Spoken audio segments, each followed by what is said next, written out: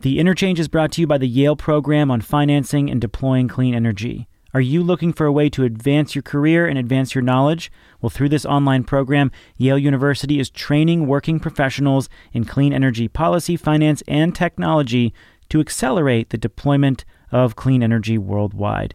To connect with Yale expertise, grow your professional network, and deepen your impact, visit yalecleanenergy.info/interchange. And if you can't remember that, just go to the link in the show notes and make sure you apply before March 14th, 2021. Green Tech Media Podcasts. We've got this really amazing bioengineering toolkit, right? We can design proteins, we can engineer plants, and we've historically used that toolkit to create medicines and to improve food production, crop production. We've really never used it to tweak biology to store more carbon, and specifically to store it locked away out of the carbon cycle. And so it seems like such a huge opportunity because the proof of concept is there. What should we be thinking about experimenting with, testing, or even considering to build? From trees to bioengineered microbes, what do we do to suck carbon out of the atmosphere? I'm Shail Khan, and this is The Interchange.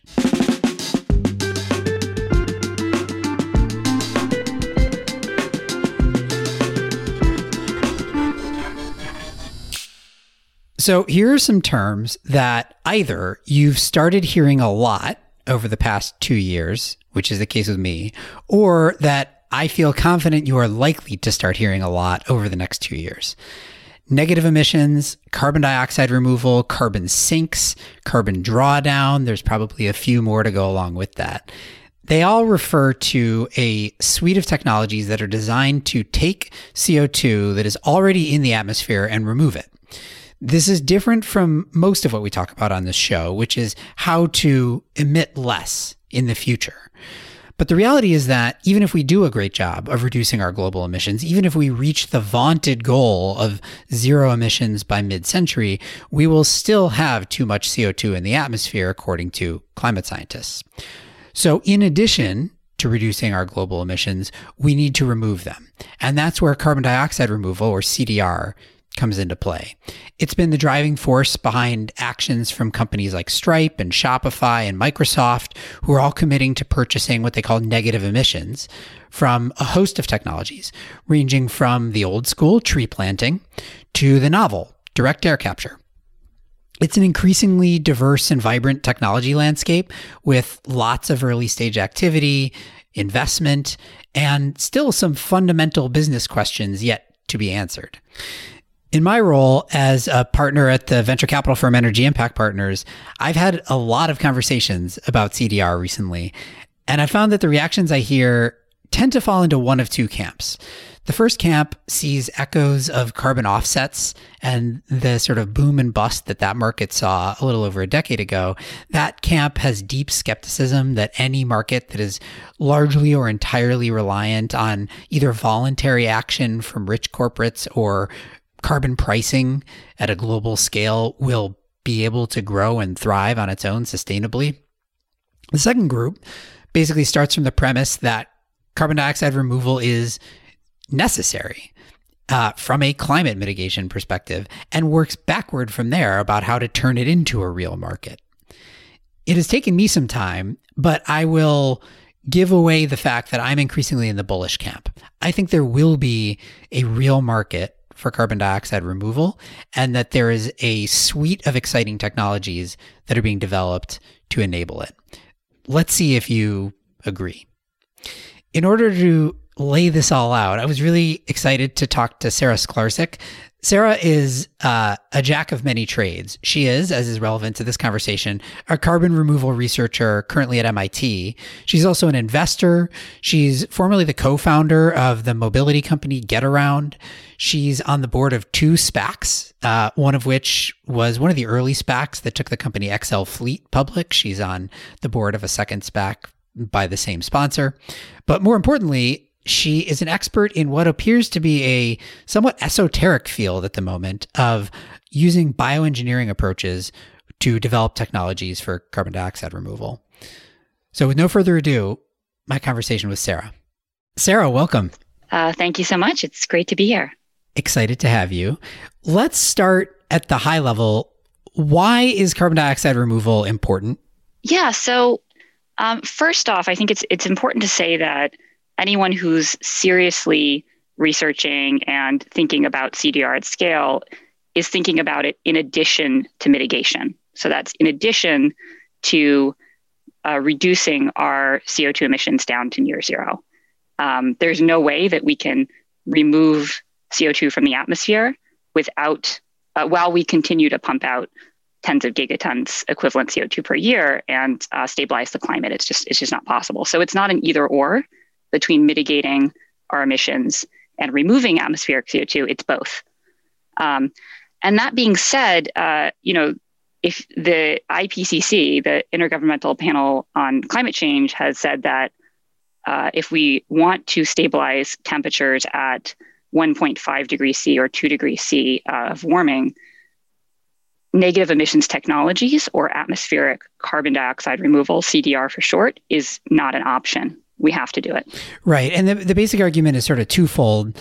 The first is that we may, even if we get to net zero, or even if we get to zero emissions globally, we probably won't get there fast enough. Right. So, it's not equivalent to say we get there tomorrow and we get there in 200 years. And in the meantime, carbon dioxide removal provides a mechanism to deal with the transition period. That seems like one. And then the second is it's actually going to be very difficult to get to zero. And so there's going to be a bunch of residual emissions that are hard to abate. And that's where the removal nets those out. So when we're talking about net zero, that's why we say net. Basically. Yeah, exactly. So CDR can help compensate for really hard to decarbonize sectors, emissions that are really difficult to get to zero, at least on the time scale that we want. And also, if we want to stabilize the climate, ultimately on a sort of ground truth level, you need to be able to sort of grab CO2 out of the atmosphere and then lock it away somewhere safe, right? There's no substitute for that. There are other options potentially that could help us minimize warming, but that wouldn't actually chemically change the atmosphere the way that removing the CO2 will do. And that matters if you look at areas like the acidification of the ocean, right? Which is, rapidly making it difficult for sea life to thrive and continuing to get worse. The only way we stop that is actually by changing the chemical composition of the atmosphere back to something closer to pre-industrial levels. The only way you can do that is to remove tremendous amounts of CO2 and to do it very rapidly and really get to large scale in the next few decades. Yeah, my favorite metaphor that people use for carbon dioxide removal, the way to describe it, is the bathtub metaphor, right? Which is basically like the world is a bathtub. We're pouring emissions, that's the bath water, into the world. It is overflowing. We do need to stop pouring more bath water in. But in addition to pouring more bath water in, we also need to pull the plug on the bathtub. And that's basically what CDR is doing. Yeah, exactly. And it's funny to mention the bathtub analogy because I tend to think of it as like a boat and there's a hole in your boat and you're sinking and you fix the hole and bail out the boat. Well, I mean, you need to do both, right? Otherwise, the outcome's not going to be very good for you. That's interesting. That's like the reverse metaphor, but it still applies. So CDR is not a new concept. We didn't just invent it, right? And and there have been movements in the past toward things like tree planting, some nature-based solutions and things like that. But it does feel like we're at the beginning of, or somewhere in the middle of, a moment for CDR. What do you think is driving that? Yeah, so one was an updated IPCC report that came out about 18 months ago, really underscoring the importance of negative emissions. I think that was a wake-up moment for a lot of people. And certainly there have been some people working on this topic for 10 to 20 years. I'd say David Keith, Klaus Lackner, but amongst the general public as an area of, large scale awareness and investment from corporate dollars and federal research, it is fairly new in terms of getting this much attention. So I think it's the IPCC report, and then also a growing awareness that we didn't mitigate fast enough, right? So this may have been sort of a far off option 20 or even 10 years ago that we weren't sure if we would actually need to develop these technologies to capture carbon from the atmosphere. And I think now we've realized that, look, there really aren't any or many viable paths to keep warming under 2 degrees C unless we actually develop this. Yeah, that seems right to me. The other thing that has sparked, I think it's been part of this recognition, but the other thing that has sparked more attention of late is, you mentioned corporate dollars. We've had, a few large corporates, largely in the technology sector, who have, there are lots of companies making big net zero greenhouse gas emissions proclamations, but a few of them have gone much further and said that we need to create a market for carbon dioxide removal. In the case of Stripe, we need to remove all emissions we've ever created. In the case of Microsoft, Shopify, somewhere in there as well. So there seems to be something in the kind of the vanguard of corporate action, which, it's not dissimilar in my mind to like what Google did with corporate renewable energy procurement 10 years ago. You feel a new set of actors sort of doing something similar to basically try to create a market for CDR today. And I wonder if you think that's them reading the IPCC report and seeing the same thing that you're saying, or do you think that there's some other special case that's driving this like corporate sort of ground up action? Yeah, I mean, that's a great question. I certainly wish I had the insight into, the brains at big corporations that actually are taking a step in this direction. I think for some folks, it was reading the more recent IPCC report that made it very clear that negative emissions is a critical piece of the answer, rather than sort of a far off maybe option we might pursue. And, this might also be a moment to sort of explain the difference between carbon capture and carbon removal, which often get conflated, but are not necessarily the same thing. So carbon capture has been around in some form since the 1970s, sort of originally was, let's say, invented in maybe the 1920s or 30s, but sort of more used in the 70s a little bit. And the origin story was this was an oil and gas industry need for oil and gas industry purposes. The initial use cases were enhanced oil recovery. So capturing carbon dioxide so you can kind of pump it into oil wells and get more oil out, and separating CO2 out of the plume gas coming out of coal plants. And those are not sort of chemically the same problems as removing CO2 from the atmosphere, where it's much, much, much more dilute. And of course, what you're going to then do with the CO2 might be different. And so I think there's a growing awareness now with the state that the climate crisis is in, that we can't just sort of look at the technologies we had sitting in front of us, because they're not really designed for atmospheric CO2 removal. They're designed for concentrated sort of smokestack removal or other sort of similar purposes. And so we may need new technologies. We will need new technologies. And that in terms of how we address the climate crisis, we can't sort of continue to, throw a good effort out there and sort of hope it's enough. We actually need to fundamentally solve the problem of, we have 415 or 17 parts per million CO2 in the atmosphere, and what we need to have is something closer to maybe 300, right? People debate what the real number is, but it should be much lower than it is right now. Yes, I think that's a really good point. The distinction between carbon capture, point source carbon capture, and carbon removal is really important. In my bathtub analogy, I'm sure we could do this in your boat analogy as well, but in my bathtub analogy, basically putting a carbon capture device on top of a smokestack, be it from a coal plant or somewhere else, capturing that CO2 and sequestering it, or using it for an enhanced oil recovery, that is avoided emissions, right? That is stopping pouring more water into the bathtub. But that is distinct from sucking CO2 that is in the 400 some parts per million in the atmosphere out of the atmosphere, and then putting it somewhere underground or storing it or something like that. That's the world of carbon dioxide removal. And that's pulling the plug in my bathtub.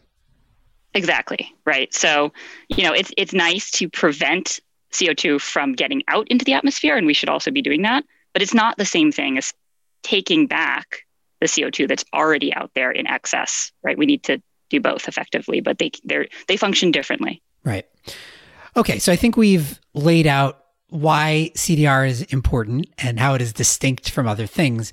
Now, when you think about CDR, I guess before you really go into it, you probably only come up with like one or two ways to do it, right? But the reality is that there's actually like a pretty, I find really interesting burgeoning ecosystem of different technological approaches to CDR. You could see this in, these corporate procurements, right? So Microsoft and Stripe, for example, and Shopify, all three of them, they made these big commitments. They made initial procurements, and then they made all their procurements public, so you can see what they procured. And it's an array of different technologies.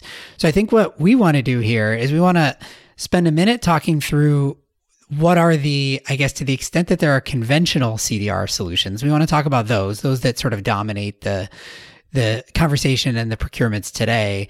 But then I also want to spend some time in your particular area of expertise, which is like the novel next gen bioengineering, super frontier-y CDR capabilities. But let's start with the currently existing stuff.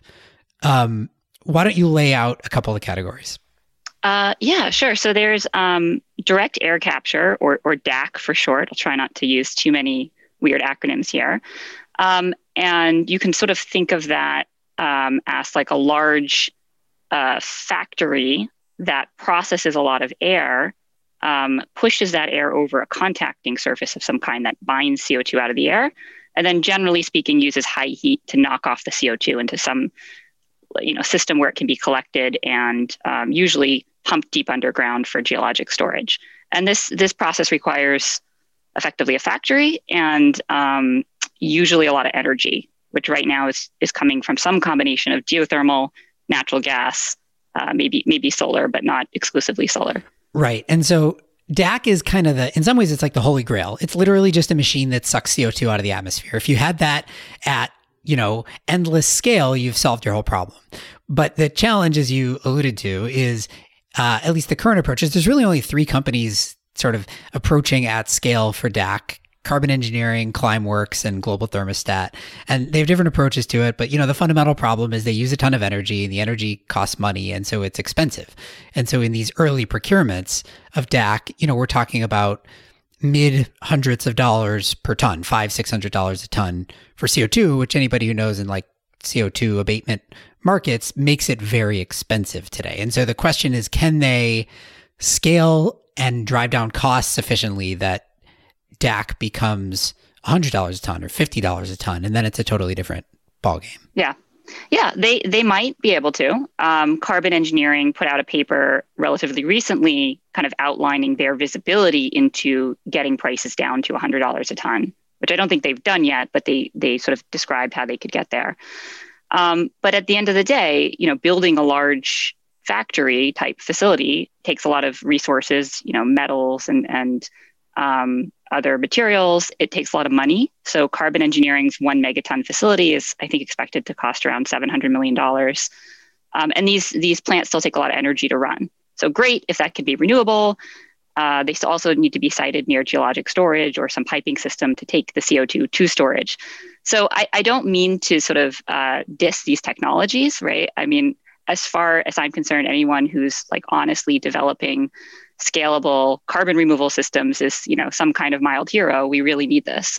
But I think, it is helpful to go in with our eyes open about what a particular technology does well and, what its constraints are so that we can actually develop a robust portfolio of technologies given how important this problem is. Right. So that's a good segue, right? So so the challenge with DAC is cost and scalability. So let's talk about nature-based solutions, which sort of solve that problem, but of course have other problems.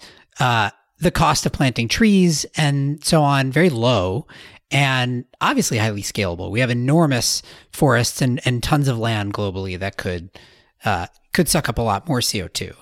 But what are the other challenges when you get into sort of the nature-based universe? Yeah, so there's certainly a role for nature-based solutions. But it's not enough to get us the whole way there. So we can't plant trees our way out of the problem. There's not enough land to plant enough trees to solve this problem. There's also the issue of permanence. So you can think about, let's say, trees that you've planted to store carbon as a sort of temporary store of carbon, in that the carbon's locked away in the trunks and the roots and the other biomass of these trees. But if a forest fire comes through, literally all that carbon goes up in smoke and it's gone.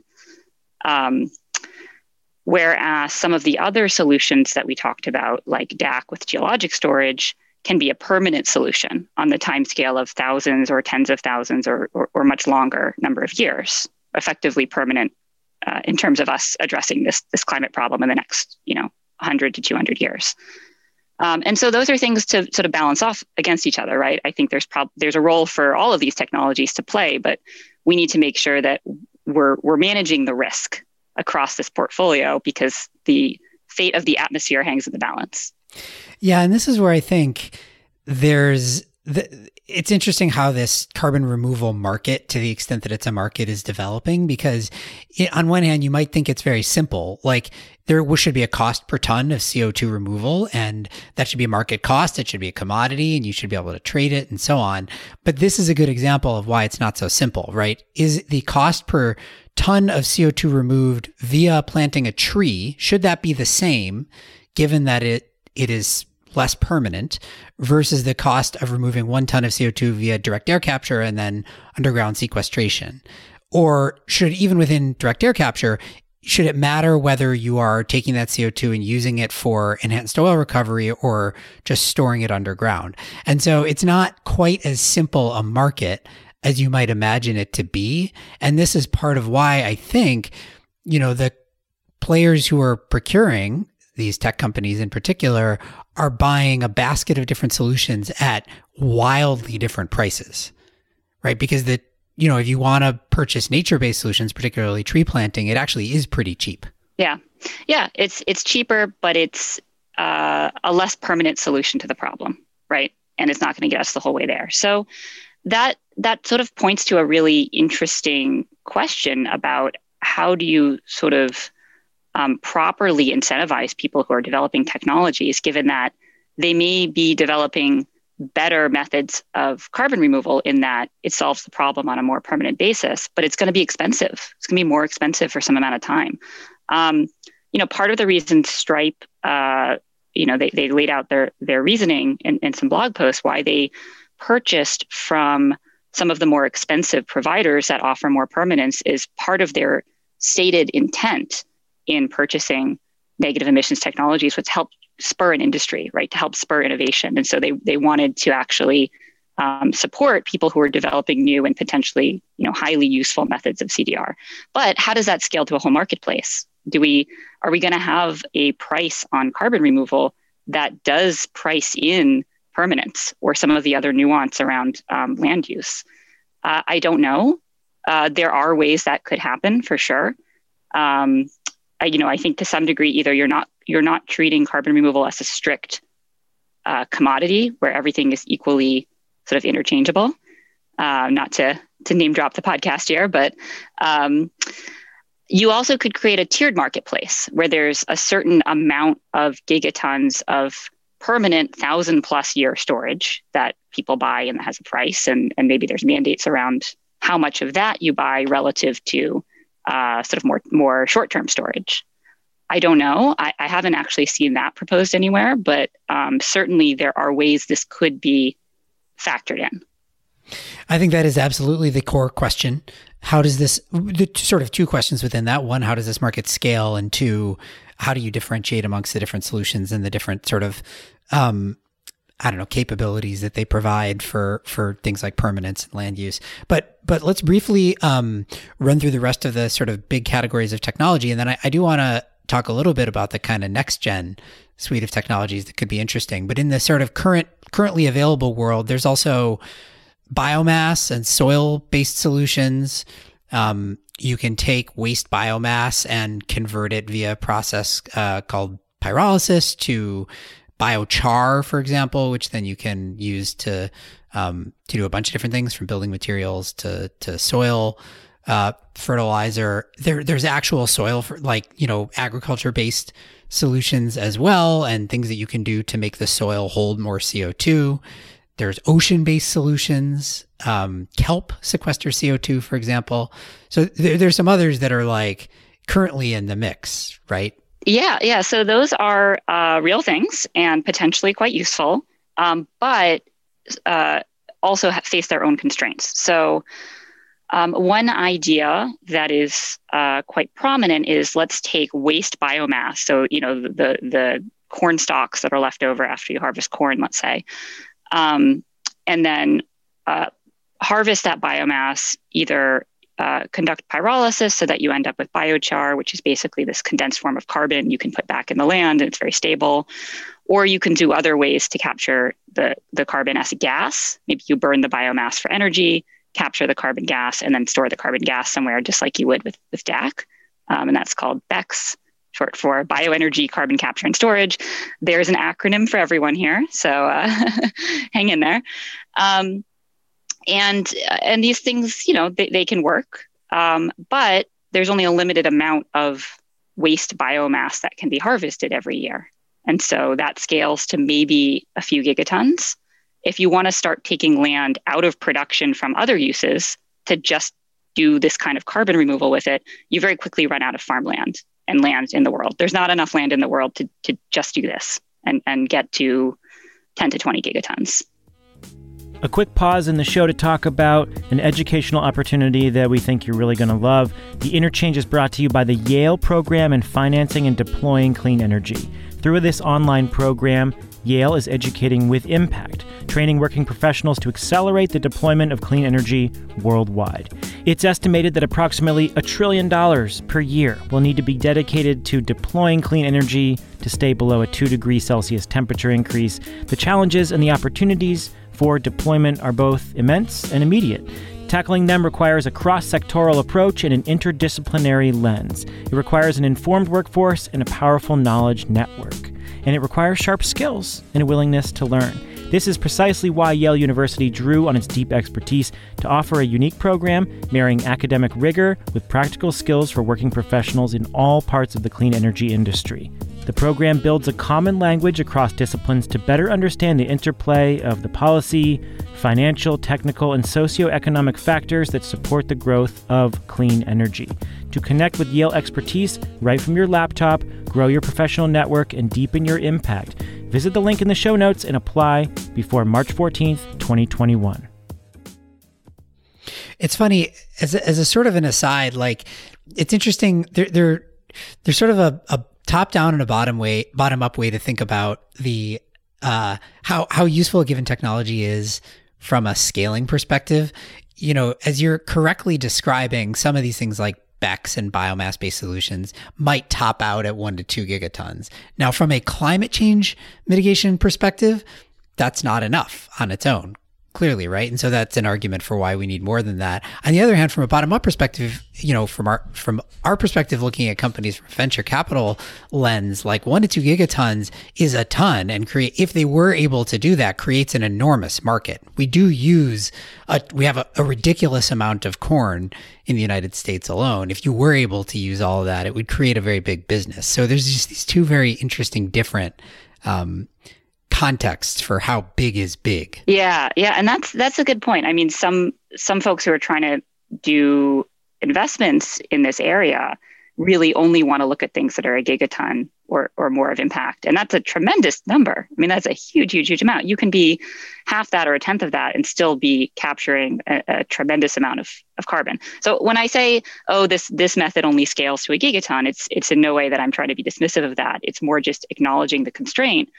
And that no one method alone probably will get us there. Certainly there are some that kind of have that relatively easy first accessible gigaton. And so we should do all those things first, but also invest in sort of more long-term development of technology and things that are scalable to larger amounts of gigatons so that overall we know we have the bandwidth to get where we need to go.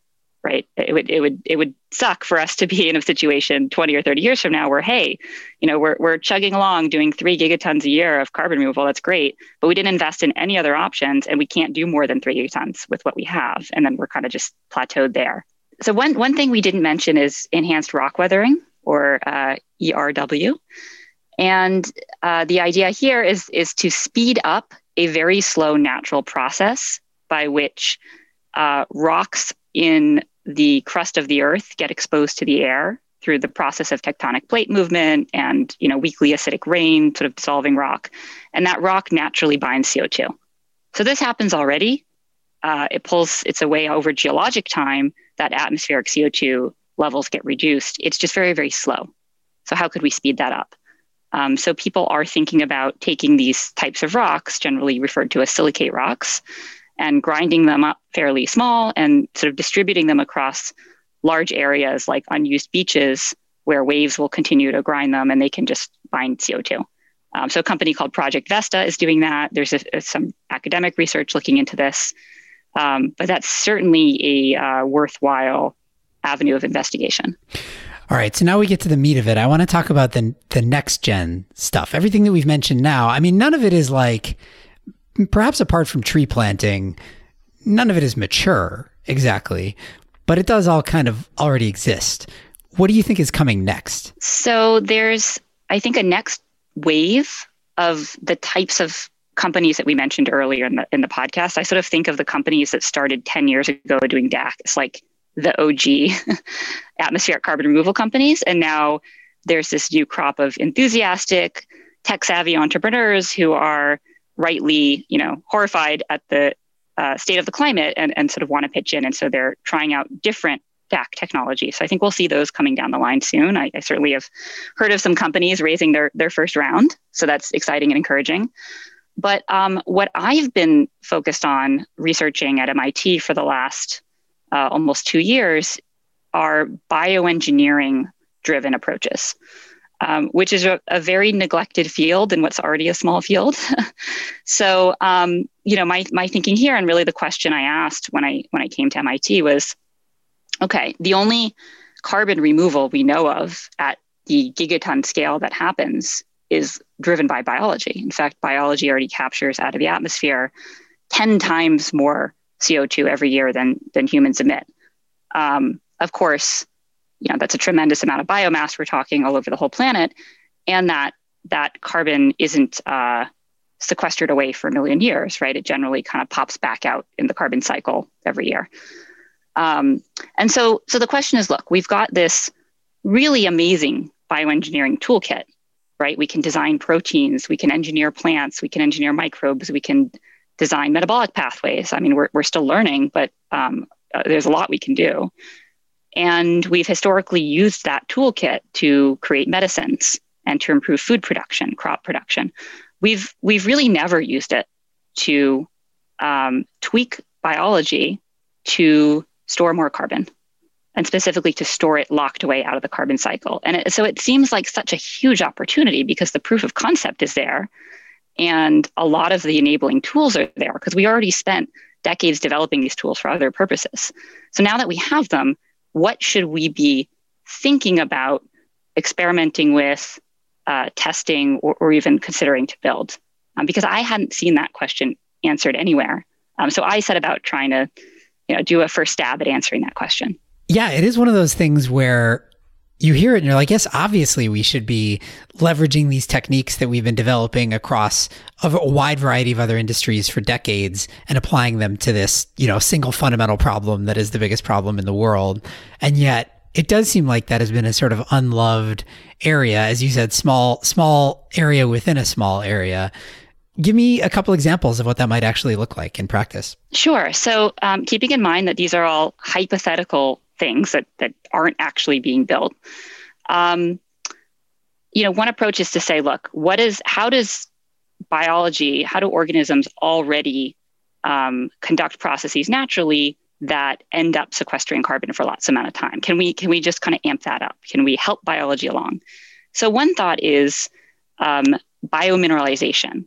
So microbes, other organisms can actually create mineral forms of carbon, so carbonates. Usually you've got a calcium or a magnesium that binds to a CO2 and becomes an MgCO3, and it's very, very stable. And so lithotrophic microbes, so basically rock-eating microbes, already do this.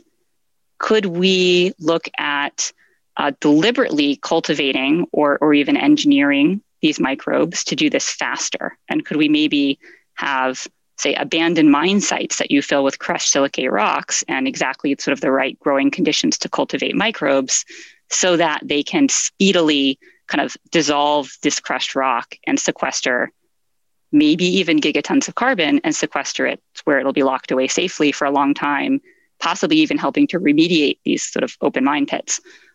Or, you could think about doing this in a closed system or a semi-enclosed system if sort of there are environmental concerns about using modified microbes. Although you could probably do this with natural microbes as well. So there's a lot of nuance to, are you modifying an organism through directed evolution, through sort of selection processes, through direct genetic engineering? People have different thoughts about the pros and cons of either way, but there's a lot of different pathways here. From a technological perspective, what's hard about doing that? Like, say you were to set out tomorrow to do exactly what you just described, what would the roadblocks be? It's a great question. The roadblocks are different for different biologically mediated solutions, but one sort of very fundamental problem is, look, we haven't studied these organisms and studied these natural systems before with an eye to how do these systems fix carbon out of the atmosphere. Right? I mean, sometimes we've studied that for other reasons, but we haven't really been trying to understand these processes so that we could achieve more atmospheric carbon removal, which means that there's a number of unanswered questions. What are the chemical steps in these processes of breaking down silicate rocks that are slowing the process down the most, right? And then what would be the ways to speed up those processes? These are still pretty open questions. I think there's some inkling from what we know about how silicate rocks get dissolved that give us a clue about where to look, but certainly more fundamental research would be really, really helpful. Is there another example that you're particularly fond of? I know I looked at your master's thesis and there's a bunch of them in there. Yeah. So one kind of bonkers idea I had that I am fully admitting might be bonkers and maybe not a great idea. But if you're really just thinking about, look, how do we store lots and lots and lots of carbon fairly quickly and safely? Okay, start by looking at what kinds of plants are very productive, per acre, per hectare, which ones produce a lot of biomass. And of particular interest is biomass underground because, right, it's already kind of in a place where it could be locked away and stored. So, one example is cassava. Cassava is tremendously productive and it makes a lot of starch, which is largely carbon by content. And so what if you made a modified form of cassava that created a thin shell of a very, very tough biopolymer that was resistant to degradation? Something that maybe plants already make, like sporopollenin, which is this incredibly tough biopolymer that can last for even millions of years that surrounds seeds, actually pollen grains, to keep them intact and to protect them. So, look, kind of crazy idea, but using, existing natural parts that plants already make that are safe, that are non-toxic, that plants already have the sort of machinery in terms of metabolic pathways and enzymes to make these things that could perhaps be repurposed. What would that then look like? So say you could do that, would you then just plant a ton of cassava everywhere that you possibly can? And it is, and the fact that it has this hard biopolymer shell means that it is sort of effectively sequestering the carbon itself? Or what would you do? So yeah, I mean, it's a way to sort of potentially cheaply sequester lots and lots of carbon in place. I did the back of the envelope calculation that getting to 3.6 gigatons per year of carbon dioxide storage would require about twice the area of our lawns in the United States. And that's to get a significant part of the way to the global total. So that's actually very, very effective compared to some of the other strategies like BECCS. That being said, I don't know what it would look like to have, land where there's just these like really tough roots that aren't going to degrade for, hundreds or thousands of years down there. I don't think you'd want to do that everywhere. I don't think you'd want to do that on like highly productive cropland. Maybe that's an answer for land that's degraded, because this might in a way help hold the soil together? I don't know. It hasn't been studied. It's a pure hypothetical. Maybe this could be useful in land that was farmland and now is getting inundated by ocean waters from rising oceans and is seeing saltwater incursion isn't useful for growing food anymore, right? It could be maybe useful for carbon storage. But I don't know the answer, but I also think there's a lot of potential and enough potential that we should be answering. We should be asking these questions, and more people than me should be answering them. Yeah. So what do you think it takes to galvanize enough of an R&D community, a scientific community, potentially a business community, ultimately to test out all of these different ideas with all these different approaches? Yeah. Well, I think first we need to decide what are the good ideas we should be investing in, right? It shouldn't be kind of what any one person is throwing out in a master's thesis at MIT, no matter how enthusiastic and interested they are. I mean, I think we need to get people together who are experts in different domains, in soil carbon, in ecosystems, in forest management, in bioengineering, protein engineering, all kinds of fields, and understand, look, what would even matter if it worked, right? What gets us safely to gigaton scale? And then I think we need to create some clear targets. What is it specifically we're trying to achieve? A plant that can grow, to a certain amount of biomass per acre and store a certain amount of carbon. What do the targets look like? And we resource against those targets, resource a research program. I think probably that's a federal research program. Maybe it's a public-private partnership. I don't see how we get there without that, right? If you think of the other really, really big pushes that we've made to develop new technologies in strategically important industries in this country, it came from an acknowledgement first that target was important. It was strategically important to the country, and then we properly resourced against it. So going to the moon, developing nuclear power, even a lot of the biotechnologies we've developed for, say, purposes of fighting cancer and other diseases, these have been deliberate efforts. So I don't see how we get a robust R&D pipeline of solutions that some of these may take 10 or more years to develop if we don't invest in that, because that's usually beyond the timeline that corporate R&D can take on. Academic labs can't really throw a lot of their time behind this if nobody's giving them grant money to do it. So I think the good news is there's a lot of really, really brilliant, really motivated scientists that actually deeply care about this problem and want to work on this and have all kinds of ideas. So the talent bench is there. I think the target's already been set for us by the inevitable physics of climate change. And I think what we need now is to really have a good discussion about what should we be developing and how do we go about doing that.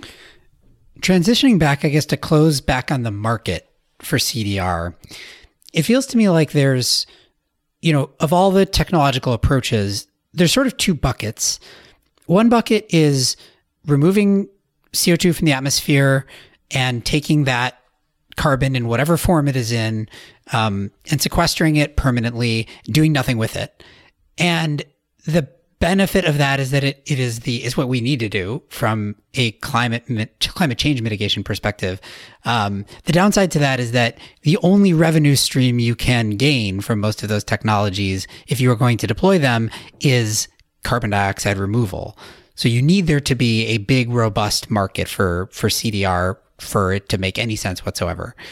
There's another basket of them, like, for example, if you're going to do biomass to biochar, where you have a secondary revenue stream. You could sell the biochar because it can be used in a bunch of different applications. Or, even if you're doing direct air capture, you capture CO2, you might be able to sell that. There is a market for CO2 and it is growing. You can turn it into synthetic fuels and other things like that. You can use it to carbonate Coca-Cola.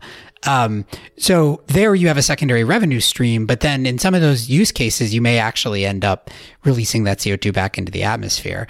How do you think about the question of scaling these technologies, building sustainable business models to scale these technologies, and whether you need a secondary revenue stream or not? So carbon capture and utilization is often at odds with carbon capture and permanent storage. or long-term storage. Not always, but often. And I think it's important to keep that in mind. If you're going to use the carbon that you've removed from the atmosphere to make a food product or to sort of bubble into soda or something, you didn't really permanently remove it, right? That you sort of have to assume that's going to be back in the atmosphere on roughly a year timeframe. There are some forms of utilization that are more durable, that lock carbon away for potentially maybe even 100 years. Building materials is probably top of that list. Right. Like carbon cure is probably the biggest example of this with cement production. Yep. With cement, with sort of composite materials you can make that are rich in carbon or that are sort of using biomass. Some people are trying to do forms of treated timber or bamboo. And, this is fine, right? This could potentially scale to at least a meaningful amount of stored carbon. The amount of building material that we use is at the scale of the problem, right? It's gigatons per year. I think cement is like 10 gigatons a year. That being said, are all the world's building materials going to be completely and only derived from approaches that store more carbon? I don't know. I don't know that works in every case. So I think it's a piece of the answer. I don't think it's the whole answer, but I think it could be a very important piece. All right, final question. What drives this market from where it is today, which is, a fair amount of interest, fair amount of early stage innovation, a few large corporate commitments, and not a ton beyond that? What scales it from that to multiple gigatons a year and like what does this have to be? Hundreds of billions of dollars annual market, probably. I think we need to put a price on carbon pollution, right? We need to pay people a reasonable amount, a feasible amount to remove lots and lots and lots of CO2 from the atmosphere, because it's hard to see how anyone can afford to invest in developing and building equipment and factories and novel processes and staffing them if they're not getting paid to do this incredibly valuable service to the planet. And so how that exactly will happen, I'm not sure. Is it, some countries put a price on carbon and other countries don't? Is there a one international price? I think that's going to be hard to pull off, but maybe it will happen. I think voluntary commitments from fairly wealthy corporations that care and that choose to offset their current and historical emissions through carbon removal can get us somewhere, right? I think that's a really important early piece of the market to help these companies get out the door and have a first customer. But I don't see us getting to $1 trillion a year market of CO2 removal without some efficient demand, right? It's a demand and a supply problem. And we have to work on both right now because we're so far from where we need to be. Well, I, for one, am excited to see the fields and fields of carbon sequestering cassava that I think are undeniably coming. Sarah, thank you so much for taking the time today. Absolutely, Shale. Thank you so much for having me. Sarah Sklarczyk is a carbon removal researcher currently at MIT, where she is one of the few focusing on the vanguard of bioengineering and carbon dioxide removal. The Interchange is produced by Postscript Audio in partnership with GreenTech Media. Daniel Waldorf is our senior producer. Stephen Lacey is our executive producer. Tell us what you thought of the conversation. Tweet at us at Interchange Show. Tell us that there actually is a gigantic community of bioengineering carbon removal researchers that we don't know about. Send us an email if you prefer a screed. Send it to postscriptaudio@gmail.com. Give us a rating, but only a good one. Share it with a friend, but only good friends. It helps other people learn about the show. I'm Shale Khan, and this is The Interchange from GreenTech Media.